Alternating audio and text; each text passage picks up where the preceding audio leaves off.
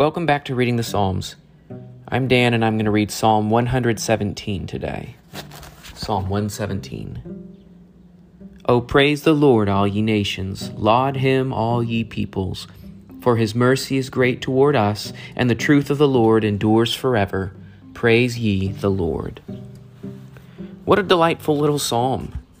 Found between two long psalms with complex ideas, Psalm 117 certainly doesn't overwhelm us with quantity, yet it may prove daunting in its message nevertheless. Praise the Lord, laud him, is the cry. No uncommon refrain, certainly. Why then does this psalm need its own place? I think it may lie in who is called to praise the Lord. When we read the psalm, we invite all the world to praise God, all the nations, all you peoples. Mankind is ever in need of that which can bring us together, because we are forever interested in division. By my pride and selfishness, I push anyone who is different down.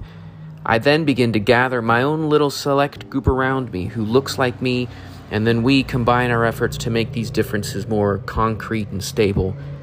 And yet, God calls us all to be together.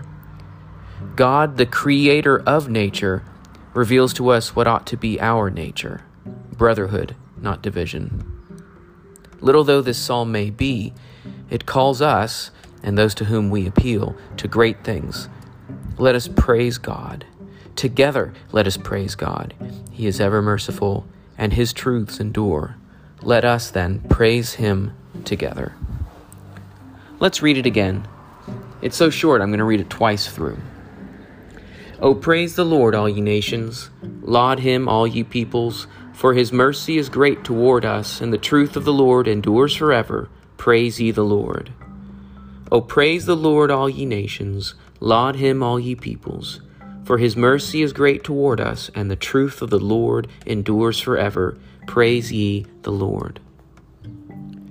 I spent much of this psalm discussion reflecting on the togetherness expressed in verse 1, but the mercy and the truth expressed in verse 2 could warrant its own time for reflection and consideration. These simple words, these simple ideas reveal a whole lot for us to think about, and they become a little less simple the more we meditate on them. So I encourage you to think about those lines yourself. Think about God's mercy and think about God's truth and how that can help lead you toward him and bring people together. Well, thanks for listening in, and I hope to talk with you again soon.